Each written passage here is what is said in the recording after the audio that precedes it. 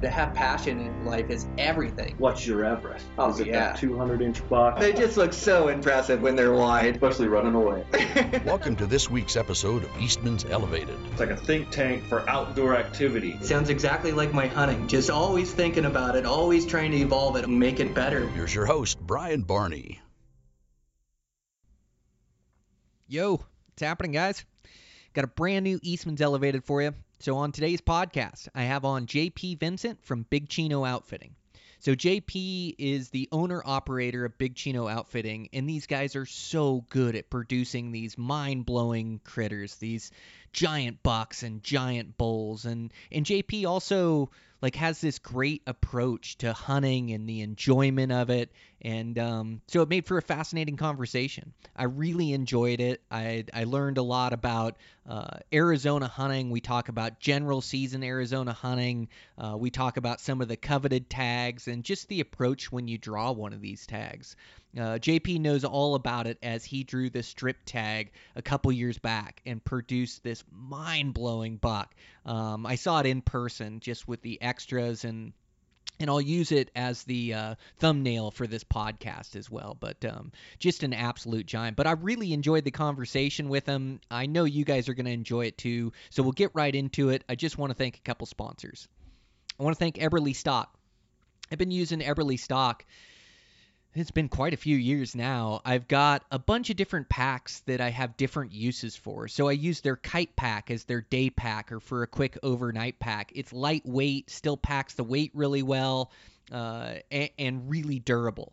Then I'll use their little big top. I use this for 3 to 5 day adventures. And then I also like to use their destroyer pack, and their destroyer I'll use for extended times. The other pack that I like to use is the mainframe with the Vapor series, where you can put a 2,500 cubic inch, 5,000 or 7,500 cubic inch on there, and that thing packs the weight really well. In fact, that's what I use to pack my moose out. So Eberly Stock is building these great packs. They have one for every different preference, every different hunter out there. I really like them. They've done right by me. If you're in the market for a new pack, make sure to check them out at Eberly Stock. I also want to thank Savage. Savage builds the best out-of-the-box accuracy rifles that I've ever shot. I built up a new 6.5 Creedmoor that I'm super impressed with, and it was one of those deals that I was sighted in and shooting great groups with just a handful of shots out of the things. They're so accurate out of the box. They have a bunch of different models, so they've got models for budgets that are still great shooters. They also have, like our favorite in the office is the 110 Ultralight. It's a mountain rifle, comes in super lightweight, and then it's got the AccuStock on it where you can adjust the length of trigger pull or the length of pull. You can adjust the comb height, and then it also has an AccuTrigger, which you can adjust yourself for different pounds. And anybody that shoots a rifle knows that you go get your trigger done. The first thing when you get a rifle is you have a low-weight trigger pull, as it makes for a more accurate rifle. Now you can do that yourself with this AccuTrigger. So if you're in the market for a new rifle, make sure to go check them out over at Savage. They're just producing great rifles that are super accurate. So impressed by those guys. I also want to thank Black Ovis. So impressed by Black Ovis. I really like the Black Ovis name brand. In fact, my buddy Dylan Ness had a pair of puffy pants that he used this last week that were Black Ovis brand, and really good ones. I looked at their sleeping bags. They have absolutely everything you could need for any hunt. They're an outdoor retail store or internet retail store. They also, not only do they carry their own name brand, but they carry the best name brands out there. So a lot of the sponsors on the show, you can get Eberly Stock there, you can get Kryptek there, just a bunch of the top brands to choose through there. So if you're in the market for anything for a new hunt, go check out their internet retail store at blackovis.com. I also want to thank Camofire. Again, hanging out with Dylan Ness and Dan Heverin. Those guys have picked up quite a few items off that Camofire and saved a pile of money. So there's 80 new hunting deals that come up every 24 hours. These guys had some They were like goose down booties that they were wearing around camp that looked pretty comfortable. I wish they would have picked up an extra pair for me. But they have a bunch of new hunting deals that come up on this Camo Fire. It's a great app. Save you a pile of money and pick up some great gear in the process. So make sure to check them out at Camo Fire. And over at Eastman's, we've got that the mule deer course over there. So I've got a lot of great feedback off it. Guys that are killing great bucks that went through the mule deer course that learned a lot. And so I'm really proud at how this came out. If you guys have muley hunts that are coming up next season, you can gain years worth of knowledge in a handful of days going through. We have over 100 videos. Dan Picar's involved in it. Guy Eastman's involved in it. Really proud how that came out. So if you got some mule deer hunts coming up, make sure to check it out at Eastman's Mule Deer Course. You can also check out Tag Hub, our internet research tool. You can check out the magazines, Eastman's Bow Hunting Journal, Eastman's Hunting Journal. Check out the videos on Eastman's Beyond the Grid. Just search Eastman's Hunting TV on YouTube. And we're also on the Outdoor Channel as well, so you can check us out there. Pretty pumped at the new videos I have coming out from last year and also ones that I've filmed this year. So should be some great content on there as well. And man, with that, I'm just getting back from a great hunt. It's just so epic. So many great plays at bucks. Man, I had so fun with my buddy Dylan, my buddy Dan. We captured some good footage.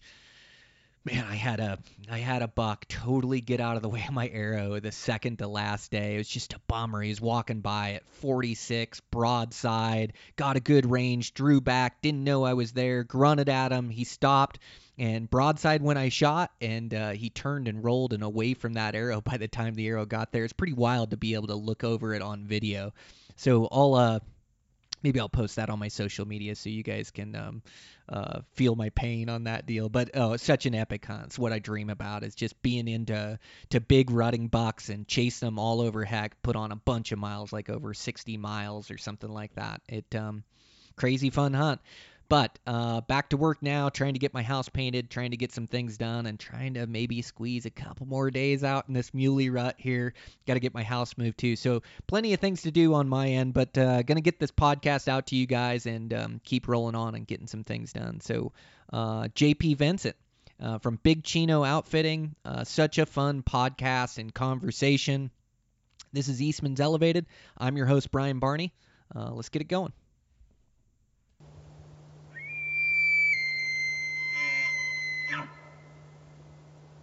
I'm live here. I've got JP from Big Chino Outfitting. So really psyched to have JP on. He outfits out of northern Montana, northern Arizona. Excuse me, JP, not northern Montana, but northern Arizona. How was your season? Dude, it's really been interesting. It's been a great start to the season. We're right at the meat and bones of our season, actually. So we just finished up the antelope hunts, the early antelope hunts, or the over-the-counter archery mule deer, our early season elk hunts, and now we're going to go into general deer this week, and we'll have some deer hunts for about 3 weeks, and then right back into elk again, and then we go right back into the late season archery deer. So far it's been great. Arizona's a blessed state this year with all the rain. Lots and lots of rain this year. Yeah, I saw that antelope that your son arrowed. What a beast of an antelope! Oh man, my gosh, that thing was unbelievable. Well, we're very fortunate to have that opportunity. But, he waited, honestly, 22 years, I think. It'd be 20 years because he's 30, so you can't apply in Arizona to your 10, but he had the extra points, so he had 22 points. He was a max bonus point holder. And I'll tell you what, that kid, anybody knows my son Junior, man, he's just driven, and he was just about to turn his tag in because Arizona has that where you can point guard your tag. He looked about at every single antelope, for the last, since he had the tag. So for at least 6 months he's been looking at goats, in June, July, and August, and just finally, just at the end, literally like the 11th hour, he found this goat, and he lived with him for the most part, and that's what you got to do. Sometimes you find goats of this caliber, and he smashed it at 50 yards with his bow. I was fortunate enough to be there with one of my other guides. We were just there glassing for him, and It was awesome. It was well deserved. I'll tell you, well deserved. Man, it's unbelievable. And then I don't know. I doubt you'll remember it, but the first time I ever met you, I saw you walking around as the Western Hunting Expo, and you had just killed this great buck. Like, you got your chance for the strip tag, and then made right on your opportunity and killed one of the biggest bucks I've ever put my hands on, and then wrote a story about it for Eastman's, which made for a great cover. Congratulations on that buck. That was only a couple years ago, right, JP? Yeah, it was a couple of years ago in 2019, actually. Yeah, thanks so much. I had been applying for the strip for at least 30 years, and I'd never drawn a tag. And then Arizona went to the point system. So I was applying for the strip prior to that, and I quit putting in for any other tags other than a strip. So kind of by my calculations, I think I had like 22, 23 points, whatever the max was, but I had already been applying for 7 years prior and had not ever drawn the tag. So, yeah, I was stoked. It was really interesting, kind of like this point guard system. I actually had the tag in 2018, and I turned it back in because it was a horrible horn growth. And, I scouted, really hard. Plus, on top of that we have historic knowledge from guiding some clients in the strip. I don't take a lot of strip hunters. I'm not really known as a strip guide, but I do take strip hunters. And when we do go in there, we grind it. And so with me having my tag personally in 2018, I had a pretty good feel for what I thought was going to become something. And in 2019, the winter was phenomenal with moisture here, which is indicative in our state about horn growth. So I sucked it up and put it in, and I knew I was max bonus point holder, and I felt like, I know you're going to draw the tag. So I just went after it in the spring and just, man, I put so much time and effort into that deal. I knew about every hammer buck, and there was some hammers that were killed that year and that I'd seen, and happened to find this buck that we called Diesel. And I lived with the buck with my son. Literally, when I say that, the same thing he did with his antelope, but I had at least almost 4 solid weeks in the strip prior to the hunt that I lived up there, and I just kept track of that buck and others, but I really kept close track, and I just got real blessed, and I was fortunate to kill him. I killed him at 80 yards. I wanted to shoot him with my bow. My sons talked me out of it because a lifetime wait on a giant buck. And so thank you so much. I just, like I tell everybody, even a squirrel can find a nut. So I found mine. Well, I don't know if that's quite a blind squirrel when you spend 4 weeks watching the buck you want. That's a tremendous amount of time and effort into a tag like that. And it's one thing to talk about. It's another thing to do it. 4 weeks is a long time. And so is that how you treat like a lot of these tags, or like a lot of the guys that draw these premium tags that you're going to guide? Is it all about just spending time in the unit and locating those bucks and then trying to learn their behaviors and the habitat they're running? Do you think that's the key to killing these tremendous trophies? Oh, there's absolutely no doubt. And especially now in Arizona, they banned the trail cams this year. So, you got to have time in the field, and it's the only way you're going to be able to do it. So when you find something exceptional, and again, exceptional in my eyes is whatever the hunter believes to be exceptional. Everybody has their own boundaries and with their own idea of what that is. And so absolutely 100%, you've got to. And the first place that buck was ever seen, for instance, was probably 7 to 8 miles away from where he was killed. And I only know of one other outfitter that had seen him away from where we killed him at. And there was a rumor that somebody had got a shot on him. But again, I didn't, we didn't see anything where he was wounded or any kind of sign that may have happened. But at the end of the day, the one thing I will tell you, I've been hunting, my entire life. And so prior to trail cameras, prior to cell phones, prior to long range shooting, prior to bows that are, designed the way they are, I used to just hunt the old school way where you just put a pack on with a, 10 power set of binoculars if you could afford it and grind it out. And that's what you had to do to kill this buck, because he was nowhere where he lived. Which to me was a blessing that there was nowhere that you were going to be able to glass him up. There's no way. He was in the tall pines, so you couldn't get on a big giant knob with a BTX, and find him. So you had to be in his kitchen. You had to be in his living room. You had to know what his behaviors were. And when my son actually, Junior, is the first one that relocated the buck. After that happened, then we took that, and that's exactly what we did. And they had to go back. So I'm retired from the fire department. I'm full-time outfitter. I had the time to do it. So it was a lot of lonely days and nights, especially in the Strip, because you don't have communication with people. And I got to understand his behaviors, where he was bedding, what his travel pattern was, where he was watering. I actually killed him where he watered because I knew it was the one constant.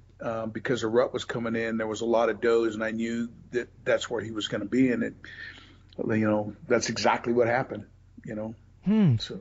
Yeah, that's wild. Like, there's no substitute for hunting skill set, is there, JP? It's like you can draw a good tag, but if you haven't spent the years honing your skill sets, honing your glassing, your still hunting, your sign reading, honing your knowledge base and map reading, if you haven't spent the time honing all those skills, there's no way that you're ever going to have a chance at a buck like that. Like, everybody gets lucky once in their life, but that consistent success, or that success on a trophy like that, it seems to me like you just have to spend so much time and effort honing those skill sets to get to a place to even give yourself a chance at success. And so just like you're talking about, spending time in the unit and whatever tag I'm going to draw or whatever hunt I'm going to go on, it seems like those scouting days, they almost pay you back tenfold. And it's not always finding the buck you want, but it's about learning the unit and finding the access roads. And it's one thing to read it off a map, it's another thing to be there in person. And not all roads that say they're open off a map are open once you get there in real time. Or there's something too that scouting off like satellite imagery, or like, well, all these programs are great and they can give you a feel for glassing points. It doesn't give you a feel for how big the country is until you show up there. And so, like, I think a testament to that buck you killed is a lifetime of building your hunting skills, not only for yourself, but for your family, for your clients. Like, you spend a lot of time out in that Arizona landscape learning it and honing those skills. And so when you get your chance at a once-in-a-lifetime tag or a once-in 30-year tag, all of a sudden you've built yourself to a place where you can set your expectations that high on that trophy buck and then put in your time. But it does take all of it. Like you said, that buck wasn't glassable. A lot of these mature animals, they feel the hunting pressure nowadays. And I know, like the elk I was hunting this year in a high-pressure unit, I always rely upon my glass, and I let my glass do my walking for it, which I'm sure you do a lot of the times as well. And it's a way of life, almost more so than just looking through your glass. It's finding those good vantage points that show off that country. And I've always been able to glass up elk because they're drawn to the meadows, to that diversity of feed and that meadow grass. But I found this year, like, a lot of those elk were timbered up before even daybreak, before first light. Like, they'd come down to the meadows and feed, and then they were back in the timber. And so it really forced me to do more still hunting and more echolocation, as far as bugles, really slowing down in that timber and hunt my way through it until I could eventually kill an elk. But I had to adapt a bit, as most of the time I'm hunting wilderness or real rugged backcountry where I have it to myself, where animals are a little bit more glassable. So do you think those bucks, do you feel like a lot of these bigger bucks are starting to be timbered up or more crafty, or in places that you can't glass easy, or you can't glass from a vehicle, you've got to climb a vantage point, or they're just it seems like that's what gets them to grow up, doesn't it? Oh, there's absolutely no, it's really interesting. Everything you say, 100% agree with. And honing your craft is incredible. At the time in the field, you can study all the maps you want, but time in the field, you cannot take away. I document every year, what I do, and I've been documenting a lot of things. I document feed, I document rain, I look at, all sorts of different stuff, so I can go back to historic knowledge when you have dry years, wet years, semi-wet, where I think animals are going to be based on what I find it. But you're 100% correct. You just cannot take away from. I have an average personally about 250 days in the field, myself personally, and that I spend out doing something, looking, glassing. It's funny. I don't chase shed horns, but I do spend a lot of time during the shed horn season glassing because I want to catch the bulls that survive. So we're kind of taking inventory. I want to watch the bucks that survive so we can take inventory. Like in the Arizona Strip, I try to go 1 week after the hunts are done, while the rut's at its peak. Myself and either one of my sons or one of my guides, we'll take a buzz up there if the weather allows us to, and we'll just glass bucks just to see what didn't get killed on the rifle hunt. Same thing with the Kaibab. There's not a lot of water or a lot of snow. We'll go up and look around, but all those things, play a huge role in understanding what a real big buck track looks like, or a big bull track. Understanding their behaviors. I think it's definitely a craft that you have to work on. But I'm 100% in agreement with you that you can do all the digital research you want, and it's very helpful. And there's some guys that are really, really good at it. But even then, and I think that one of the most, like this year in Arizona, we've had so much rain that I could tell you about roads, but my concern is, can you access those roads, because there's so many that are washed out. And that's a good example. So you can look at all the digital mapping you want, but how do you get there?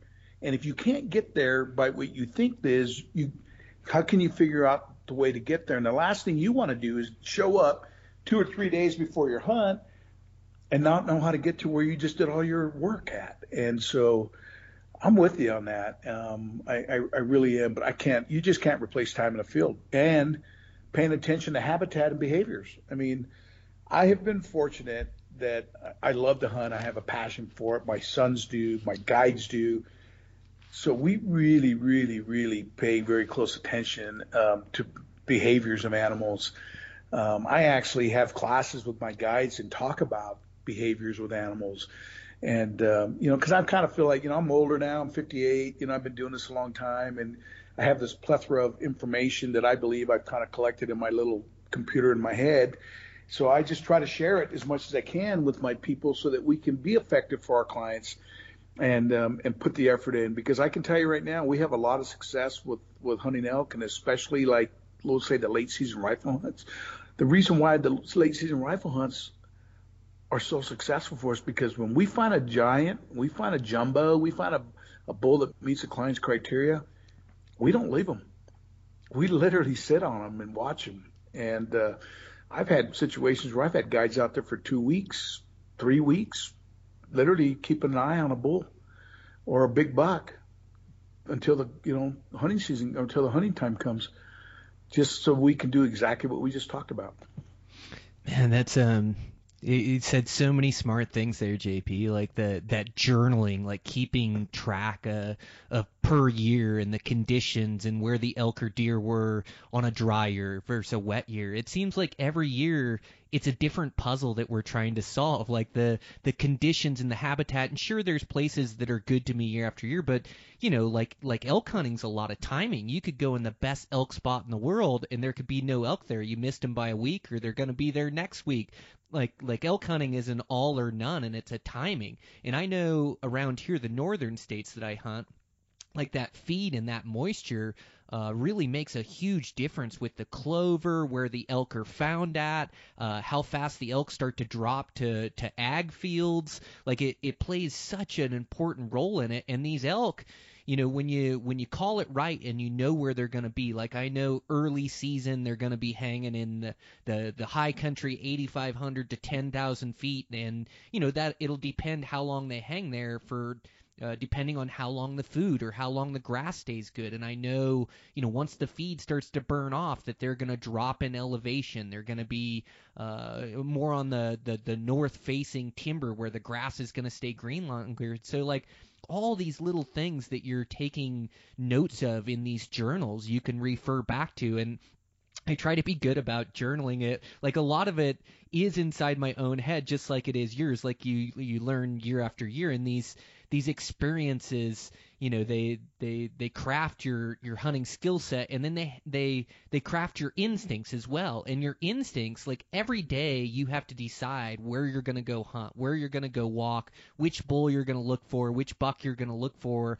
There's 100 right decisions that you have to make, but when you hone these instincts, you seem to make pretty good decisions in the field. And sure, it's not every hunt or every time you go out, but throughout the years, when you hunt a lot and you get so much experience in the field, like you have good hunting instincts. And so, like, I think it's awesome that you pass that on to your guides and pass on your knowledge base. And the same thing that I try to do with this podcast is like share the stuff that's made me successful over the years, share the tidbits, share the tactics, and now somebody can use this information and apply it to their own hunting and cut their learning curve immensely, but they have to put in the work too. They can't just listen to it and then all of a sudden they're the hunter that I am, because they just don't have the days of field, or the hunter that you are. But I think it's great that you try to pass this down to your guys and try to pass this knowledge on, because it's not easy. We're in a different day and age of hunting, and I'm sure you know it better than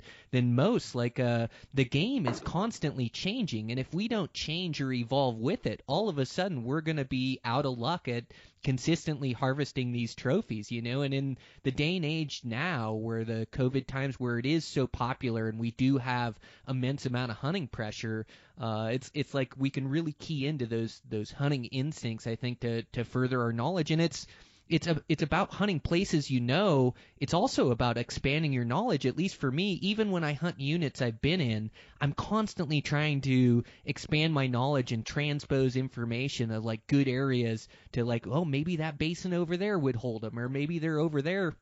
It seems like good spots that I find, they don't stay good forever. And I don't know if it's my hunting pressure or if it's just the way things are, that things are always changing. But it just seems like I have to constantly evolve to keep finding good hunting areas. Do you find that, JP? Or do your hunting areas, the same spots are really good year after year? Or do you find yourself adapting and evolving to the times as well? Well, first of all, I mean, everything you said, you're spot on. And I do believe that you have to adapt to the times. You have to adapt to the technology. There are some things that I think don't change. I think, and it's really funny, Cameron Hanes is a good example, who kind of put physical fitness on the map. And then with him and Sorenex Outdoors and Bert Soren and Brandon Lilly, and you look at the Under Armour athletes like Johnny Utah and Amanda and Caldwell, Rihanna, and all them. That the point I'm trying to get at is what we didn't talk about when we were younger is being like a physical athlete, an outdoor athlete, for instance. What you saw was a younger generation, which you still see today, being physically fit to be able to do what they do. And so why do I bring that up right now? Because I think you have to be healthy and physically fit to be able to put 100% of effort to hunt hard. And I think you have to develop your craft and your skill set, of learning the glass and understanding behaviors. And the only way you can do that is to be out there doing it. So you take those two caveats and you learn those things, and then paying attention to behaviors and keeping logs of stuff. But for me, I believe that knowledge is power only if you share it. Because what good is all this knowledge and I don't have it and I don't share it? I want every hunter that I come across, whether it's on a podcast, whether it's physical, whether they hunt with me or not, to have success. I'm not hung up on and worried about how many people kill the biggest bucks or the biggest bulls. I'm so happy for people when they harvest a buck, even if it's a buck or a bull that we've been trying to hunt, and they beat us out on it, or the opportunity happened where they killed it and we didn't. Sure, there's always that competitiveness. You wanted it to be you, but you know what? At the end of the day, I just chalk it up and say, okay, well, let's go find the next one, because I'm never worried about it, because there's always another one out there to go find or to go hunt, or that you got in your plethora of information to go look for. And so, I just believe that if people put the physical fitness aspect on it and they work as hard physically fit and the work is hard behind glass and put their effort in at whatever level, again, that they're capable of, it's going to make them have higher success.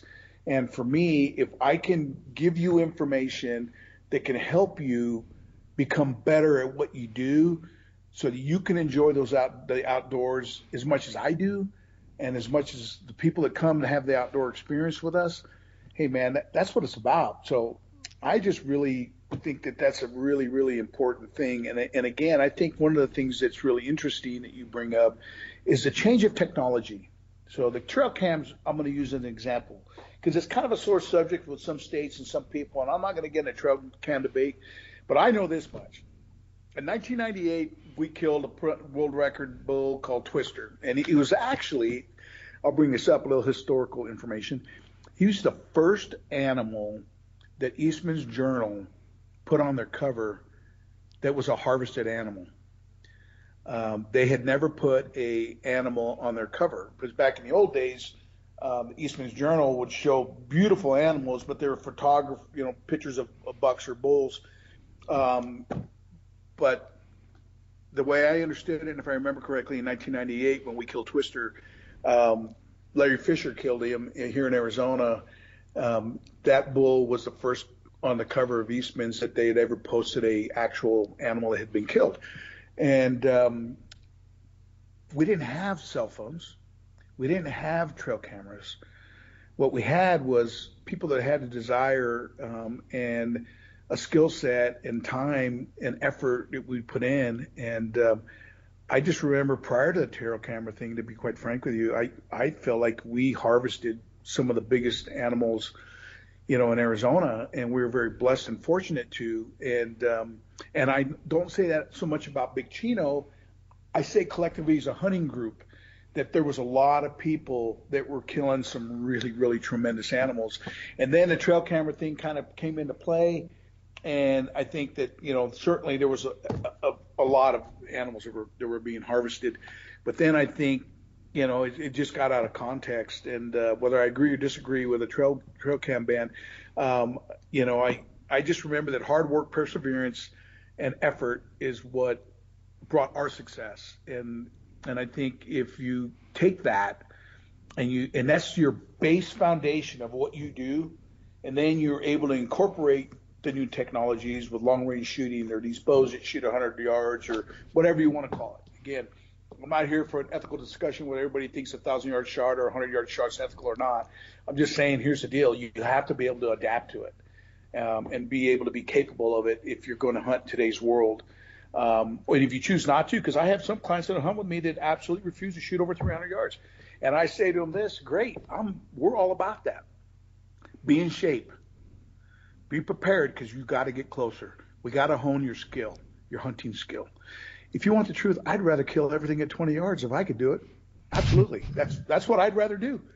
To be honest with you, Yeah, what a healthy mindset you have, JP. Like all the way through that thought to where you finish the thought about technology, and it comes down to these base skill sets, whether you have the technology or not. And I too, I'm part of this next generation. I'm 42 now, but I've lived my whole life for Western hunting and in improving my skill sets. But I remember before we had Onyx. And I remember, you used to have to be able to navigate off maps. You used to be able to have to find your public land through maps. So since I was able to do that, I had this great advantage over everybody else because I could find these spots of public land because I was good at my map research. When Onyx came around, it made things like it's a great technology, and I use it all the time, and I can't imagine my hunting without it nowadays. I use it for my scouting, my hunting. I use it for safety, so many different things. But I think I almost had a bigger advantage before Onyx came out, and then everybody could navigate onto these private lands or onto these public lands and these islands of public lands. But there too, I just had to adapt, and now I use this tool in my own hunting, and it improves my own hunting skill set. But I'm with you. It comes down to that core, that base of skill sets. And I love what you said about being happy for other guys that are successful. Like, comparison is the thief of all happiness. And if every time a big buck or a big bull comes across your feed, you get upset or you have this competitive nature. And I like the way you explained it, how, you are competitive. You do want to kill that buck, but when somebody else kills it, you're happy for them. And I found myself in that trap of bow hunting before, is being jealous when somebody else kills a big animal. Well, why wasn't it me, or why did he get lucky, or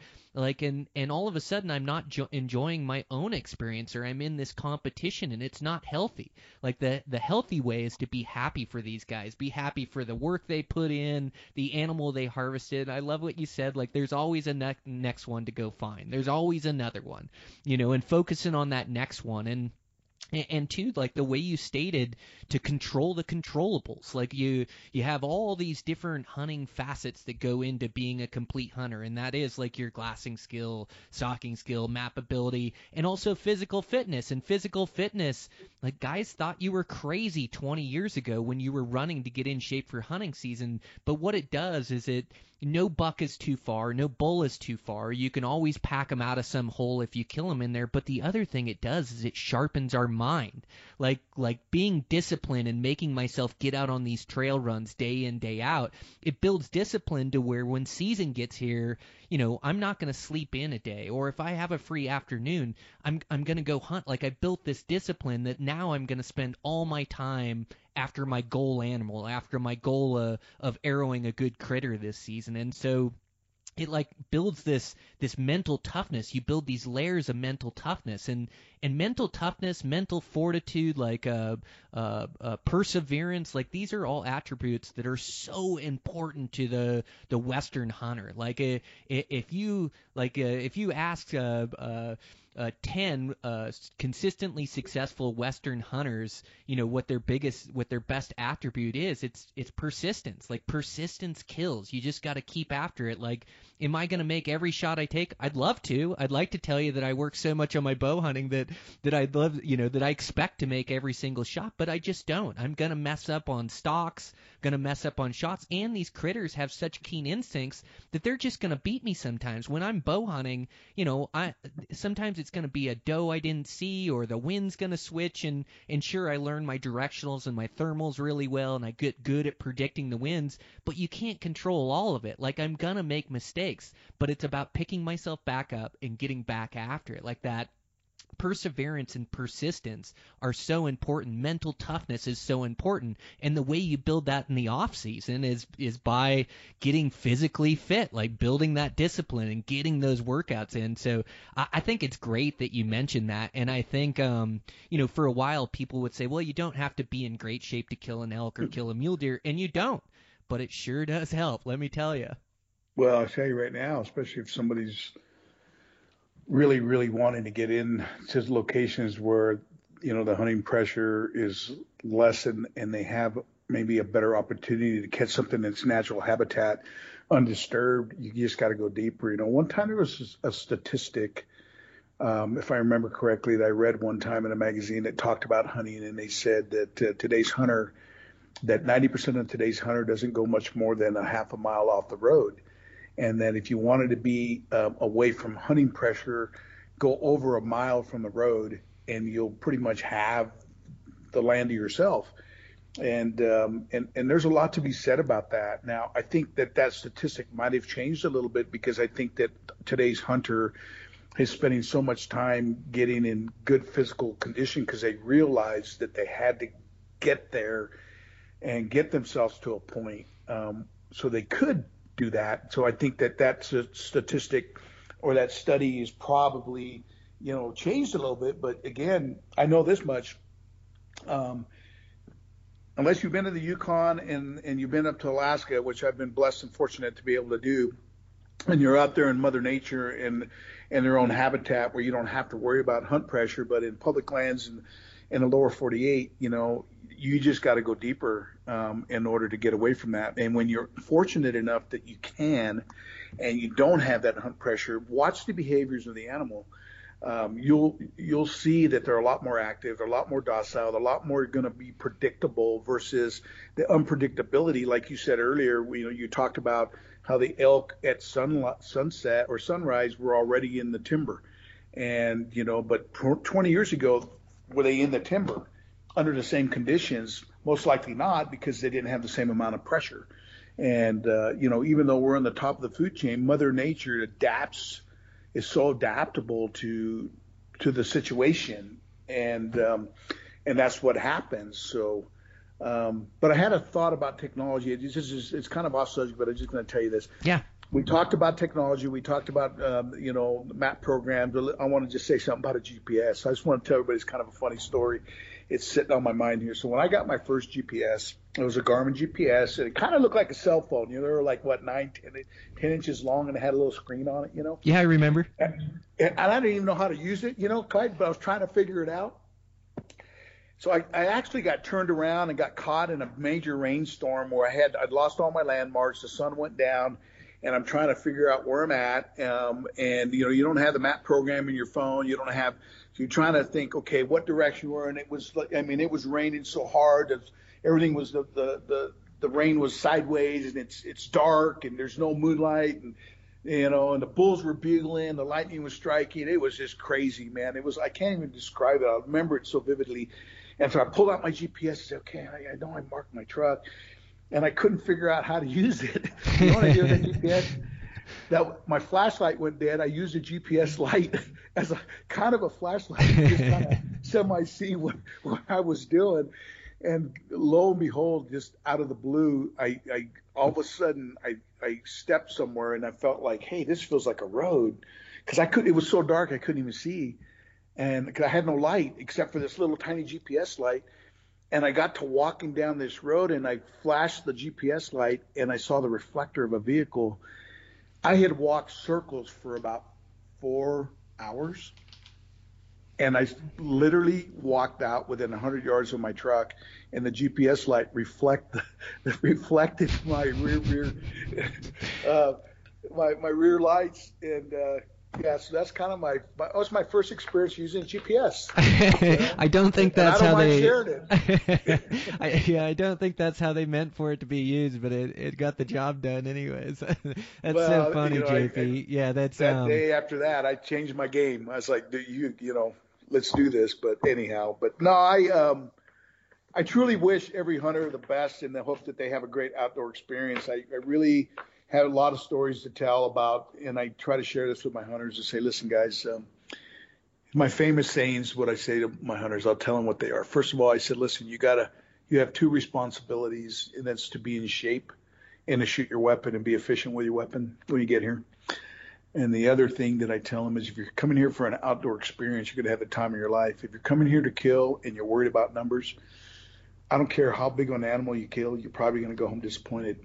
Because people put so much pressure on themselves that they're so worried about how big an animal is, rather than grasping the outdoor experience and understanding that he defeated Mother Nature by harvesting an animal, and how difficult that really is, and the effort it really takes for that to occur.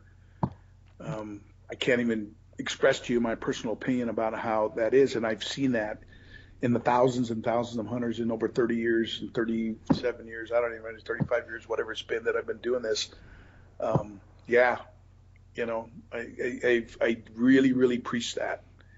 And I've been there. That's the best advice you could give those guys. Like, what a great explanation of it, to be able to talk to them and tell them, like, it's, and you've harvested so many big critters just in your own personal hunting career. And so it now that the fun and the enjoyment comes from the journey. It comes from putting in the work to try to harvest an animal like that. It comes from the adventure of being out in the woods and challenging yourself, getting lost and having to find your way back with the GPS light. At least for me, like, I love to push my limits, and I think hunting these mature animals, these mature critters in the wildest places in the lower 48, like chasing these critters is the most intimate experience you can do with nature, like the most intimate experience that you can do that ties to our ancestors. Like, there's something inside us that makes us feel alive when we're chasing these animals. I know for me, like, there's nothing, in life, like these adventures I take with a bow and arrow, successful or unsuccessful, are the most meaningful journeys I take. And so the quicker you can, and I was young one time and wanted to harvest these bucks with a bow. And don't get me wrong, I still love to challenge myself and I love to arrow trophy critters, and that is the goal at the end of the day. But the goal is to enjoy the experience, to enjoy the journey. And no matter, how much money I was to pay you to guide me, JP, like that would be the number one thing on the forefront of my mind. Or if I was going for a Dall sheep hunt, or any of these hunts I do, even just this year, multiple mule deer and elk and moose and all these great experiences. Like the fun is to soak it all in, soak the enjoyment, the laughing with your friends, soak the enjoyment of the long hikes, the sitting on the vantage points. When you look back at that hunt, it's going to be the adventure and the experience. It's not really the trophy, or if he made 180 or if he made 190. For me, it's like just a mature buck. And sure, I set my standards fairly high, something I'm going to be happy with that I shoot. Like, I want to be elated when I arrow an animal.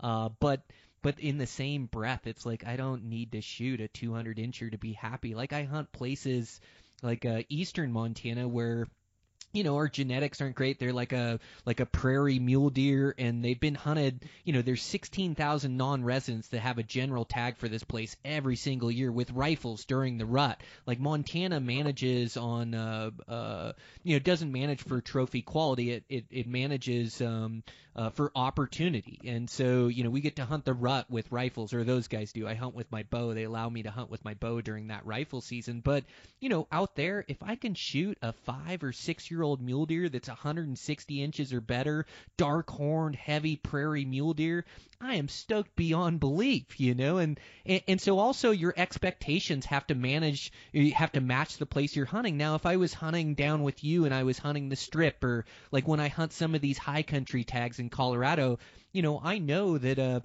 180 or 190 inch deer, I know that that's possible, and those deer live in there, and I see them each and every year that I hunt there. So, my expectations are going to get a bit larger, and I don't need to harvest a deer to get a great experience. And so I might set my goal a little bit higher, that, hey, for this hunt, I'm going to hunt this buck, and I'm going to hunt him for 10 days. And if I don't kill a buck and I hunt for 10 days, it's going to be this great experience with me in the mountains.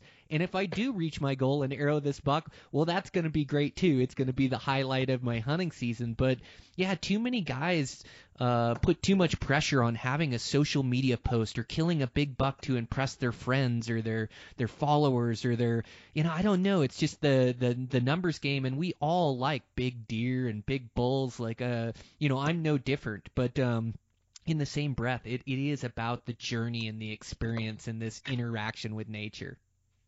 You're so spot on, and you and I are on the same page with that. I've been really, again, fortunate to hunt with some of the people I've hunted with, and Aaron Snyder is a very good friend of mine. He's hunted with me multiple times. He runs Kafaru, and I love hunting with him, and it's so funny because we like, okay, Aaron's here. We really want to try to help him kill this big buck we saw, and Aaron is like, listen, man, I don't care how big the buck is. I'm here to hunt. I like hunting, and whatever opportunities arise. And he shot up over-the-counter mule deer with us in August, and he was hunting a really big deer, like a 190, 195 class deer. One of the other bucks that were with this deer, just presented an opportunity at 30 yards from him. And he drew his bow and smashed him, and I can tell you that we were all so happy for him to just, first of all, shoot an over-the-counter mule deer with a bow that's in the 170s, 160s, 170s is an incredible feat. But again, to be around a guy like him that kills so many things per year. I mean, that guy is a killer. He's a killer, and could care less what anything scores. He just loves to hunt. That really puts a great perspective on what people do, because there's a guy that's killed a lot of stuff, and he could set parameters to say, no, this is my parameters, but he hasn't lost his passion for hunting, and it helps people like me, it helps others around our camp to recognize, why are you here? I mean, really, what it's about. And I think that's important. And again, I'm so grateful that you allow me the opportunity to express that, and that we have similar views about it. And I hope that the hunting community at large, recognizes that. Yes, I'm with you, man. If I have a 300-inch class bull and a 400-inch class bull, and they're both within bow range, and can I shoot one or the other? Absolutely, I'm going to try to kill a big one. Of course. But if it didn't happen and the situation was just right, and I shot the 300 and that's what I chose to do, great. I'm ecstatic. But like you talked about, which is a very difficult thing with me, this social media, people chastise you. They go after you, or they say, well, see, he's not as good as a guide or a hunter as he was because, he didn't kill that or whatever. And nobody knows the moment, nobody at all understands that moment, So, at the end of the day, I feel really blessed and fortunate when I get an opportunity to be around people that help keep me recognizing that my passions are still right and my direction is still right. And I can only hope that our experiences with hunters do the same, honestly. Yeah, it's infectious when you hang out with people like that love it with every fiber of their being, and you can feel it and see it. And they're not the guys that kill 160, 170-inch deer and are disappointed in what they killed. Like that doesn't make any sense to me. It's but like you say, to see somebody so stoked, like for me to kill, I killed a great late season buck last year that, it was a 160-inch deer, had an extra, but just heavy and dark horns and this great representation to the place I was hunting. And I'm stoked beyond belief, it's like, that is the essence of hunting, and you do like, I bet it's tough for you. Like, it's a tough balance, JP, because you're in northern Arizona that's known for giant bulls and giant bucks, but there's other like good opportunities down there too. Like some of these tags that guys have to draw. Like, I'd love to hunt the kaibab. Like, you probably know way more about it than me, and I've never had a chance to hunt. I applied for it for the bow tag because it's a little bit easier than the strip, and I know that it's thicker, denser country, not as much glassing, more still hunting. It's roaded country and things of that nature. But even put that tag aside, like, man, Arizona has some great over-the-counter opportunities, and that's like the early season hunt that Aaron went on, and then I love your guys' rut hunts in December and January down through there. Man, there's some awesome opportunity that's trophy opportunity and experience down there with the over-the-counter, and sure, maybe you're not shooting for, the caliber of buck like you killed in the strip or something of that nature, but there is still great bucks down there in those over-the-counter opportunities. Do you get guys that want to hunt those as well? Oh man, I tell you, it's a really hot item. We've been really fortunate that the over-the-counter hunts for archery mule deer and coos deer are some of that's. I probably take more over-the-counter hunters than anybody because I just love that hunt, and we live right in the heart of the best, archery mule deer, archery coos deer in the West, and it's just incredible. And it's funny. If you pay attention, there's always every year somebody hammers like an absolute slob of a deer. We've been blessed. We did kill a couple of years ago. The biggest over-the-counter mule deer we killed was 226. It's because he was non-typical. He had a 190-inch frame with 37 inches of trash, and it was all in his eye guards. We called the buck Crazy Eyes. We have been every year we'll kill one or two bucks that hit the 200 class. A lot of bucks, that are definitely 170 and a handful of 180 class deer. But I'm talking about these deer that realistically you would kill in the strip or the kaibab too. Oh yeah. What's his name there? Gosh, I just forgot. He hunted with me. I have to think about it when he comes back. But there was an over-the-counter guy that hunted 2 years ago, and he hunted with us and didn't get an opportunity, and he went down south, and I saw that he had killed a 240-inch deer, and he sent me a picture of it. It looked like it was straight out of the strip. It was a big Sonoran buck, So they are here, and I think that if people can still have a great experience, but to hunt like 170 class deer, I mean, honestly, that's a big deer. It's a giant. And to be able to go over the counter and that over-the-counter tag is valid in August and December, for the calendar year. Then you buy another one in January, and still be able to hunt them in the rut. There are some restrictions now in Arizona that have the quota system, but what I found with the quota system, and I kind of predicted it in my own head, I didn't say it publicly, but the areas where you got to really hunt, the percentage of success on archery deer is very, very low. So the areas that the guy's got to put his backpack on and hunt where these 170 to 200 inch class live, that's a low percentage, even though there'll be a pretty good handful of those deer in there to hunt. You will hunt and you will see those deer. The deer that really got impacted on like the quota system in Arizona this year, and in conversation with Game and Fish, I ran into a Game and Fish officer that I know, as well as I talked to local taxidermists. I talked to, meat processor buddies of mine. They were killing a lot of 1 to 3 year old deer just off the road kind of a deal, in recreational areas, and that loaded up the quota system. So, for myself, I didn't personally like how that went down, but I will say this, that means that the older age class deer that survived are just going to get bigger. And I think in the next 2 to 3 years, those areas are going to just really, really blow up with some big deer that all of a sudden you're going to hear about that somebody killed. Like, are you kidding me? They're shooting, a lot of 200-inch deer in Arizona now. And but I know this much, where I guide my OTC hunts, those quotas haven't been met, and I know why. Because most of the bucks that get killed in those areas are killed by somebody like us, an outfitter, other outfitters that guide in there. I know there's certainly some DIY guys that go in there and have success, but they're not able to hunt deer that are docile because of human contact. Because these animals, you have to get back into them. You got to catch them in their habitat, and when they deal with human contact, they get wise real quick. So when I say that, I mean, like, if you're up there by Williams, Arizona, and there's a recreational place where people are fishing and camping and all that, deer and elk get used to seeing vehicles and seeing people, and they're not so, afraid of that. And so that allows a higher opportunity for somebody to maybe get a shot, we'll say. Whereas you're in the backcountry, and our backcountry is not like you guys in Montana and Wyoming and stuff, but where you got to get out and do a backpack deal, and there's a band of bucks, 4 or 5 mature bucks back there, and the first time they see a human or have human contact, they become very aware, and they don't just sit there and wait. They're like, hey, this ain't right, man. I got to go. So that's just my opinion, but there is some crazy opportunities.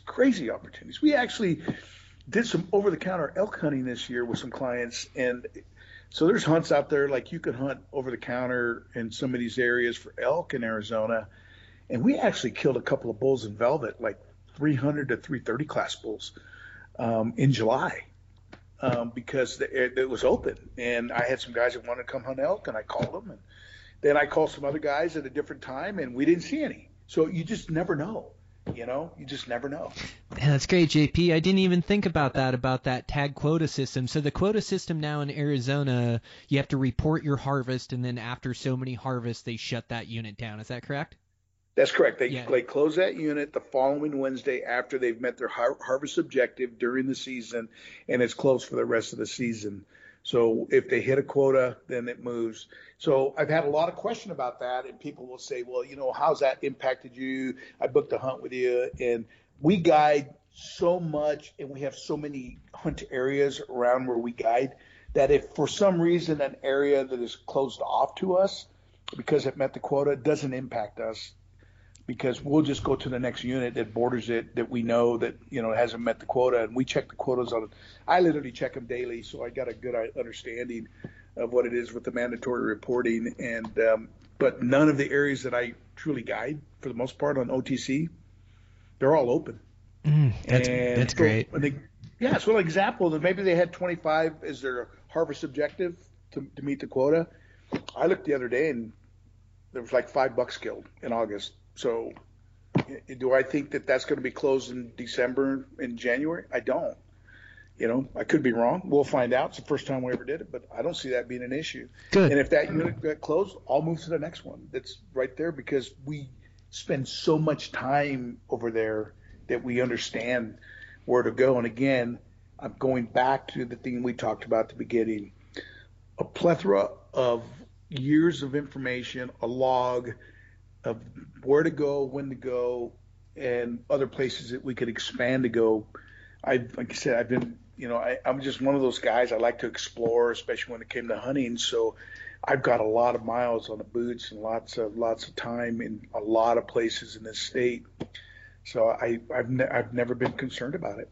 Good. That's great to hear. Yeah, me neither. There's so many great units to hunt down there that, yeah, it's like I don't want my favorite unit to close down, but if it did, like I know the bordering units and there's just as big a bucks down there. And yeah, I've been so impressed at the quality I can find down there, like the southern end, some of those Sonoran desert mule deer are just giants. And then I got hooked on Coues deer for 5 or 6 seasons. I would head down and hunt them with my bow. They told me success rate was like 2 or 3% with the bow and arrow during that January hunt, but you get to hunt all the best units in the best season imaginable in that January rut hunt, and you see some amazing world-class Coues deer down there, and they are so challenging, but it's just action, and it's not that popular. You don't run into a bunch of guys. You pretty much have the mountains to yourself. Like, you're able to get this amazing desert experience down there. And so, yeah, whether it's hunting Coues, or lately I've been so hooked on getting down there and hunting mule deer during the rut. There's some great opportunity,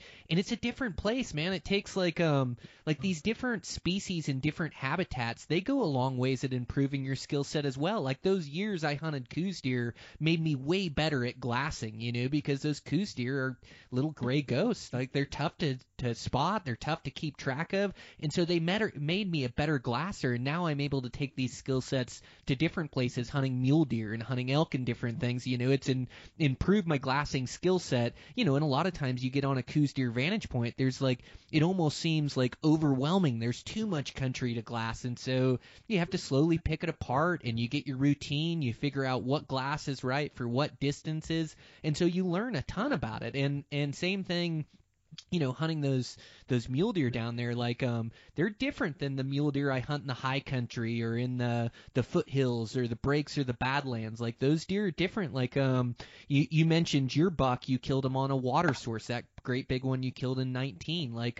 I've noticed that water is so important in Arizona, where it's not in a lot of the states or a lot of the high country I hunt. A lot of times I never see a deer drink, and they may go down every 3 days, but I've noticed how important those water sources are down there. And so, I've had to improve my tracking skill set. I never used to pay attention to tracking too much, and I heard you mention in the podcast being able to notice what a big buck track is or what a big bull track. So this is a part of my skill set, a part of my game that I'm really working on, is my tracking skills. And so when I get to Arizona, I'm always walking all your guys' washes over there, and I'm looking for tracks and sign. I'm walking around, every drinker that I can find, every water source. I walk around it and see what I can pick up for tracks. And it seems like once I can start to find deer tracks, it's okay, now I know there's mule deer in this area. Now I'm going to find the master vantage point that shows off this country around this drinker, around this water source. And so, because your densities are low, before I did that, I was just using these tactics that I would use in other places that have bigger deer densities, and I was striking out a lot. I wasn't finding deer because I'd go to these master vantage points where there is no water source and there is no deer. Their population isn't around there, and their populations of these animals, it's not spread out throughout the unit. There's pockets of these animals, and so your job is you got to figure out where these pockets are, but it's difficult because they're only active in the first hour of light and the last hour of light. And so you've got this whole middle of the day, and this middle of the day, like I say, I've been using walk-in washes and walk-in water, and I'm trying to adapt to those mule deer that you guys hunt in Arizona, which in turn makes me a better overall bow hunter in the end, but I just think it's been so wild to be able to go down there and immerse myself in your guys' desert landscape and try to figure out your mule deer down there. And they are not easy, man. They are tough down there. They they definitely have keen instincts, man. They are tough to harness a big one. Yeah, totally. And it's like getting on crack. Like to everybody, you get addicted to them really quick I think it's because they're just so hard to hunt, and they're so fun. And when you get an opportunity to really understand what a big Coues deer is, and you get this opportunity to hunt them and hopefully harvest one, it's just like you just get this addiction. Like, oh my God, I got to do it again, because they're a tough animal, But you brought up a really interesting point that I will share with you. Marlon Holding he's called the Gray Light Hunter on Instagram, really good friend of mine. He's a desert mule deer killing machine, man. That guy kills some stuff, He's so good at it. I've had him on the podcast. Yeah, I consider him a friend as well. Yeah, he's so good in that desert landscape. Man, he is. And we were talking the other day, and him and one of my other guides, Dustin, we're all visiting about the desert, and we. It's funny, we have this. I've never actually hunted with Marlon, but we talk a lot, So we just kind of share information. He's taught me a lot of stuff, even at my age and in my late 50s here. I can always learn something, But one thing I will say is when you talk about mule deer in the desert and even Coues deer, you want to find a big mule deer. The best way to find them is just exactly what you're doing, is to get in those arroyos, because that's where they live, and that's where it's cool, and that's where it's like a coulees.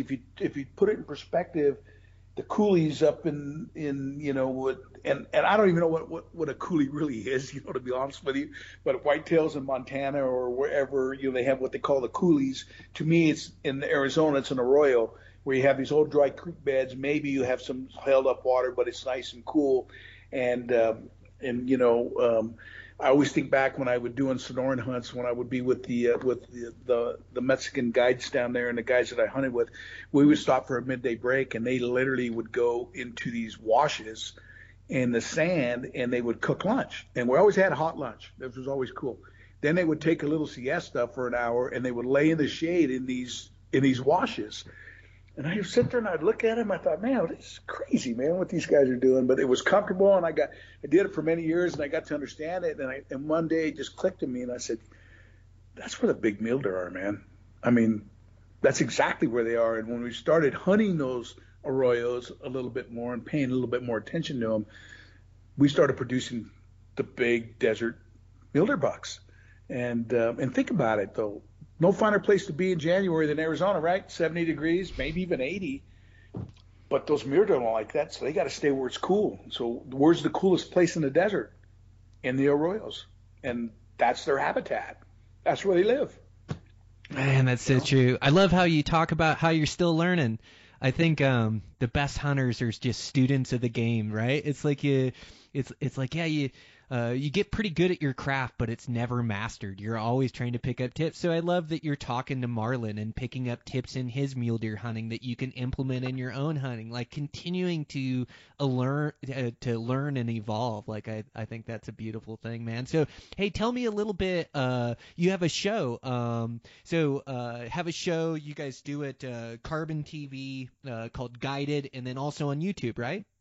Yeah, so it's really cool, man. Thank you so much about that. First of all, we've been fortunate to have some people that stand behind us at Carbon TV, and some of the outdoor industry partners with Leopold and Kafaru, Montana Knife Company, Sornex. I can go down this long list. Matthews that have helped us grasp a concept. So the concept was that we wanted to do this show that was very raw, realistic, no stage stuff, and we wanted to take this show and give it from a guide's perspective. For many years I've watched a lot of hunting shows, and everything was always about the hunter, and our hunters are showcased on there, but we really, really try to give it from a guide's perspective and try to talk about strategies and what we're doing. And hopefully it's educational. Part of it's we hope that people can watch it and learn something. We're in our fourth season right now, and we're filming for our fifth season. It's been really, really successful. And one of my favorite hunts, again, we did film when I killed the diesel buck, and then at the same time we shot what they call a goalpost buck right after I'd killed diesel, an hour after I killed him. That's been a really, really popular show. My she shoots like a 390 gross kind of a bull with a muzzleloader. That's a cool deal. But one of my favorite shows that we aired this year in August, it's called the High Desert Mule Deer OTC Hunt. And Bert Soren from Sornex and Josh Smith from Montana Knife Company, Brandon Lilly, all here, and we filmed it. And Josh killed an incredible buck. And there was another person, Justin Henry, killed a 218 of all things. This buck's tremendous in velvet, just a giant mule deer. But Bert didn't, and Bert hunted his butt off, man. And he had some close opportunities. It just didn't pan out. And I love that show, and I'll tell you why I love that show, because it's so true to what hunting over-the-counter mule deer is about. Seeing these big mule deer, working your butt off, and getting close, getting opportunities. So he doesn't harvest a buck, and we featured Bert on this particular deal. But I send that video to more people that ask me about OTC hunts because I want them to know what they're facing. And so our shows is not staged, it's raw. Sometimes we get a little bit mouthy on there. Some, guys get emotion. We try to clean up our language, but we're just who we are. Yeah, totally. But at the end of the day, it's been really successful, and we encourage people to go to Carbon TV. It's a free app. Download the Carbon app, and you can watch that. And there's tons and tons of hunting shows on there. Or they can go to our YouTube channel on Big Chino Outfitters and look up Guided, and they can see all our stuff on there too. Everything goes to Carbon first, 90 days after, then we put it on YouTube. But yeah, I mean, we want to show and showcase what Arizona's all about. Hopefully, educate some people, and we want people to see the products we use and what's helping us be successful. But more importantly, we hope that it's educational, truthfully. And I'm getting ready. I just met with Zach from Battle Mountain Media, and we're getting ready to maybe do an off-season discussion. Like I may go on there for a 10 or 15-minute little blurt and just talk about stuff like we're talking about. Why we do what we do, what's important with glassing, what could you do different, how can we become better, what do we do wrong this year, so on and so forth, because I just want the truth out there, and I want people to know, hey, how can we be better and enjoy our passion? And I'm not the cure-all. I don't know anything compared to so many people that are so much more educated than I am and have much more experience. But I've talked to a lot of old-timers. I had an old-timer the other day, John Apollar's father's. Unfortunately, he found out that he's in stage 4 cancer and with prostate cancer, and he came up to my cabin with his son. His son guides with me, and he'd never been able to put his hands on diesel, and we have a diesel replica up there. And he was, he had said how big the buck was. He'd never seen a buck, but this guy is like a guy that when I was a kid, he was known for killing these giant desert mule deer, and I always used to just like, oh man, I want to kill a buck like he kills, and there he is, this guy, he's a legend in my mind, holding a buck and saying the same thing about me, and I'm like, wow, that's just crazy, just crazy. So that's humbling, man, and you have so much great value to add, and I think that would be a huge hit. Like I love how you talk about the show and talk about the authenticity. Like that is king. It's like showing the true experience, like nothing staged, everything real, raw. Like you say, we're grown men. Every once in a while a swear word comes out, especially when we get excited. But I think that's beautiful. I can't wait to check out that episode with Bert. I really like that guy, and I really am fascinated about checking out that over-the-counter experience too. So, personal question for you, JP. So, well, I guess not personal. I guess it's personal because it's me trying to get information. So, like, I hunt a lot of the central parts of the state and the southern parts of the state, trying to hit that rut. Can I still hit good rut action in that northern part of the state in January? Absolutely. The first week of January, this rut is rolling, man. It starts actually in the northern part of the state. It'll start around when it opens in December 9th. The rut will be going. It'll get started. But Christmas is like the magic day where the rut is like hitting its peak. So that 2-week time frame from about the December 25th through to January 8th and even up to January 10th, the rut is just roaring. And then you still have a big heavy rut, but the deer are just kind of like scattered and rutting, and I start to see the rut in northern Arizona taper off around the 20th of January. So we start moving a little bit further south, and to do some of the later hunts. We really like to be down in that Phoenix area and Tucson area, so North Tucson area, around January 10th through the 20th. And then if we're still going to the end of the season, then we're a lot closer to the Sonoran border, doing stuff, and Safford and things like that. But absolutely, man, I will tell you this, my own perspective, and I will say this. So I'm sharing a secret, I guess I'll say, is that we have a higher number and concentration of older class mule deer in northern Arizona than we do in southern. Now, southern Arizona still has great mule deer and big mule deer, but it just seems like from about Prescott north, if you drew this line across the state, I would say that, those areas seem to just have that next level. So what does that mean to me? If you're used to in southern Arizona seeing 150 to 160s, up in that further northern area, you're going to probably see the 160 to 180 class deer. And with 180s, that means that there's always going to be the handful of bucks that are 180 to 200, and there's always an exceptional buck that you'll see. And this year, though, I believe is completely different than a lot of years. We've had so much rain. I mean, it rained yesterday. It looks like it's going to rain today. It started raining June 15th up in the central northern Arizona mountains. Our deer have blown up. It is unreal how big the mule deer are up here. Unreal. And I've seen some really tremendous bucks that we hunted and have been killed. I'm very excited about what we have on the table for our general season deer hunts right now, and then going right back into the OTC hunts, which is my favorite hunt, is in December. I just love hunting them up here and guiding it. It's just so fun. But there's some big deer, and my prediction is that the OTC hunts this year in Arizona. I mean, I just saw one on a juniors hunt. I saw Jason Bond's daughter shot just an absolute giant of a deer on a juniors hunt in October 10 days ago, and I saw a client from Shadow Valley Outfitters killed a great juniors buck.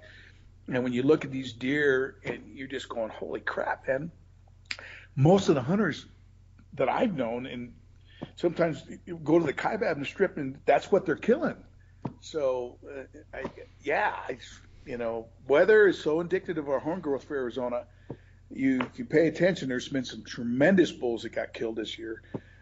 We were fortunate to kill one really smoker, in the mid 390s, but there's been some really big bulls have been being killed. There's some big mule deer going to hit the ground this next 3 weeks. I think you're going to see some giant mule deer hit the ground. A lot of people are saying that the Strip and the Kaibab may not be as good. Well, I can kind of agree to a certain extent. I still think you can still find what you're looking for up there, unless you're really trying to find a 250 plus deer. I would never tell you, even on a good year, that you're going to find that. That takes a lot of work and a little bit of luck. But I can tell you that in the central portions of Arizona and northern Arizona that are not considered the premium area, so south of the ditch, we call it, south of the Grand Canyon, there's some big deer, man. And this year, you watch, there's going to be some big deer that are going to hit the dirt because we've had so much rain. And I think next year is going to be the tag. Next year is going to be the year, I think, to have an elk tag or a mule deer tag in Arizona. Because, and again, I'm talking about a historic knowledge of paying attention to rain years versus dry years and logging horn growth and logging, I'm so kind of crazy about it that I actually measure grass. I have like these little spots that I actually go and I measure, I have like my own little study, and I'm not a biologist or something. I'm just a guy that's just picked a spot and say, I'm going to measure the grass here every year and see what happens. And so I kind of use that as my, kind of my telltale, and then I compare that to the animals we harvest or see. So it's going to be tremendous, man. It really is. It's amazing. JP, you're an absolute wealth of knowledge, and thanks for sharing so much info and answering my questions. You got to come back on the podcast, so either as we're gearing up for those late season hunts or maybe after when you get some time. And man, I wish you all the luck with the TV show. I'm definitely going to go check out those episodes and then follow along. Where's the best place to follow you guys on social media? Yeah, man. First of all, we have an Instagram, Big Chino Outfitters on Instagram. I am personally Big Chino One, and we have Big Chino Outdoors, and we also have Guided TV on Instagram. So those are kind of our platforms, as well as, our Facebook page, or Twitter page. So everything's going to fall under Big Chino or Big Chino Outfitters. Yeah, I would love that. Anybody can send me a text. I don't mind putting my phone number out there at 928-925-9395. Send me an email at bigchino.outfitters.com. Whatever I can do to help you with information.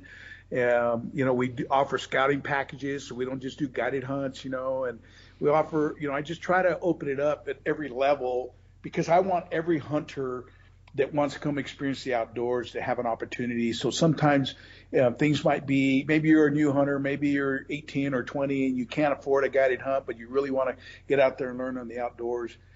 That's one way that we can help you with scouting packages. We're always looking to hire good guides, and try to help that. We're getting ready to put a guide class on.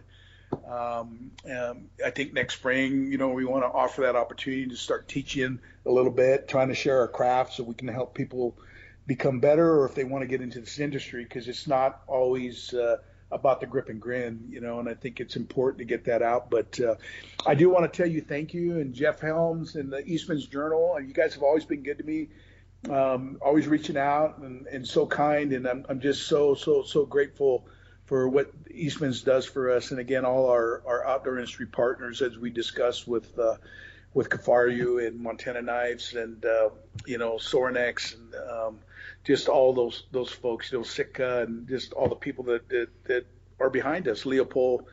We just feel real blessed, and again, I just can't thank all you enough, and thank you for the time. I'm so humbled, and if I could ever do anything on a podcast, I don't care what it is, you can ask me any question, whatever you like, whatever format. If I can share it, I will. Again, keep in mind, my theory in life is that knowledge is power, only if you share it. Otherwise, there's no power to it. So, man, it's beautiful. A great way to end it. I'm so grateful. Yeah, that's such a great conversation, JP. So, yeah, thanks again, man. I appreciate it. We'll keep in touch and definitely be following along on your adventures.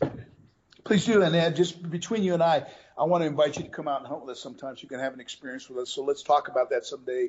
Maybe we can coordinate a hunt and have you come out and hunt some of our country and check out our facility. That'd be great. Man, I'd love to. I'm definitely going to hit you up on that deal. So thanks again, JP. All right, amigo. Have a great day. Thank you. You too. Okay. All right, guys. Such a fun conversation with JP. A guy's just a wealth of knowledge about Arizona hunting and over-the-counter hunting. He talks about the opportunities there. I definitely want to get to that. Northern Arizona is such good information that he shared, like the rut dates in there.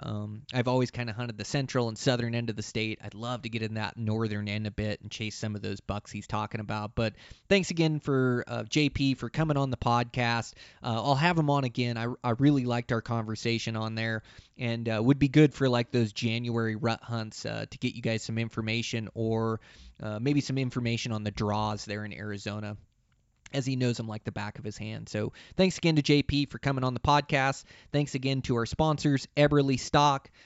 Thanks again to Savage Rifles, Black Ovis, and Camo Fire. Really appreciate all our sponsors here, and I appreciate you guys for listening in. Social media, I need to get better and make some more posts on there for sure. I've just been running so busy, but I'll make sure to keep putting content on there, and thanks so much for the support of the podcast. The downloads, the reviews really help. iTunes, things of that nature. So proud at the community that we've created, and really fun to share in your guys' success this year, as I've been seeing quite a few photos come across my feed. So congratulations to you guys, putting in the hard work and coming out on top. It's not easy out there on public land, do it yourself. It's about building this knowledge and this skill set to be able to show up to these places and be undeniable, or at least give yourself the best chance at success. So, man, I absolutely love it with every fiber of my being, and I know you guys do too. So as long as you guys keep listening in, we'll keep putting out podcasts. So thanks to you guys. And yeah, thanks to Eastman's for all their support. You can check out that mule deer course. We do have a promo code for Black Ovis too. It's Eastman's 10. That'll save you 10% at Black Ovis, so you can plug that in and save yourself a little cash. And over at Eastman's, the mule deer course, the Beyond the Grid, the internet TV show, the magazines, Eastman's Bow Hunting Journal, Eastman's Hunting Journal. You can check us out there. And, I'm just getting back from an epic hunt, epic week of chasing muley bucks. It was crazy. So many miles, put on some great stalks, chased some great bucks. Man, I had some close calls. I just couldn't quite bring it together. I had that buck jump my string second to last day. And, they were just really switched on there. It was almost like a pre-rut. They were running solo. Did see a couple chasing does, but not a lot of rutting action. But I see after I've got back that the rut is really turned on. So I'm going to see if I can get my house painted here and maybe squeak out for a couple, 2-3 days. I got my uncle and my cousin coming to town. They're going to hunt. They drew tags from Washington, so drew tags here in Montana. So I want to help them out as much as I can. And maybe chase them around a little bit, see if I can find another one that and get a good arrow in him. So, it's so fun. The rut's going off right now, so yeah, just need to get my house moved and house done. I really need to get my head down, get some work done, but hunting season only comes once a year, so try to squeak as many days out as I can. But I really appreciate your guys' support, and with that, check in with you guys next week.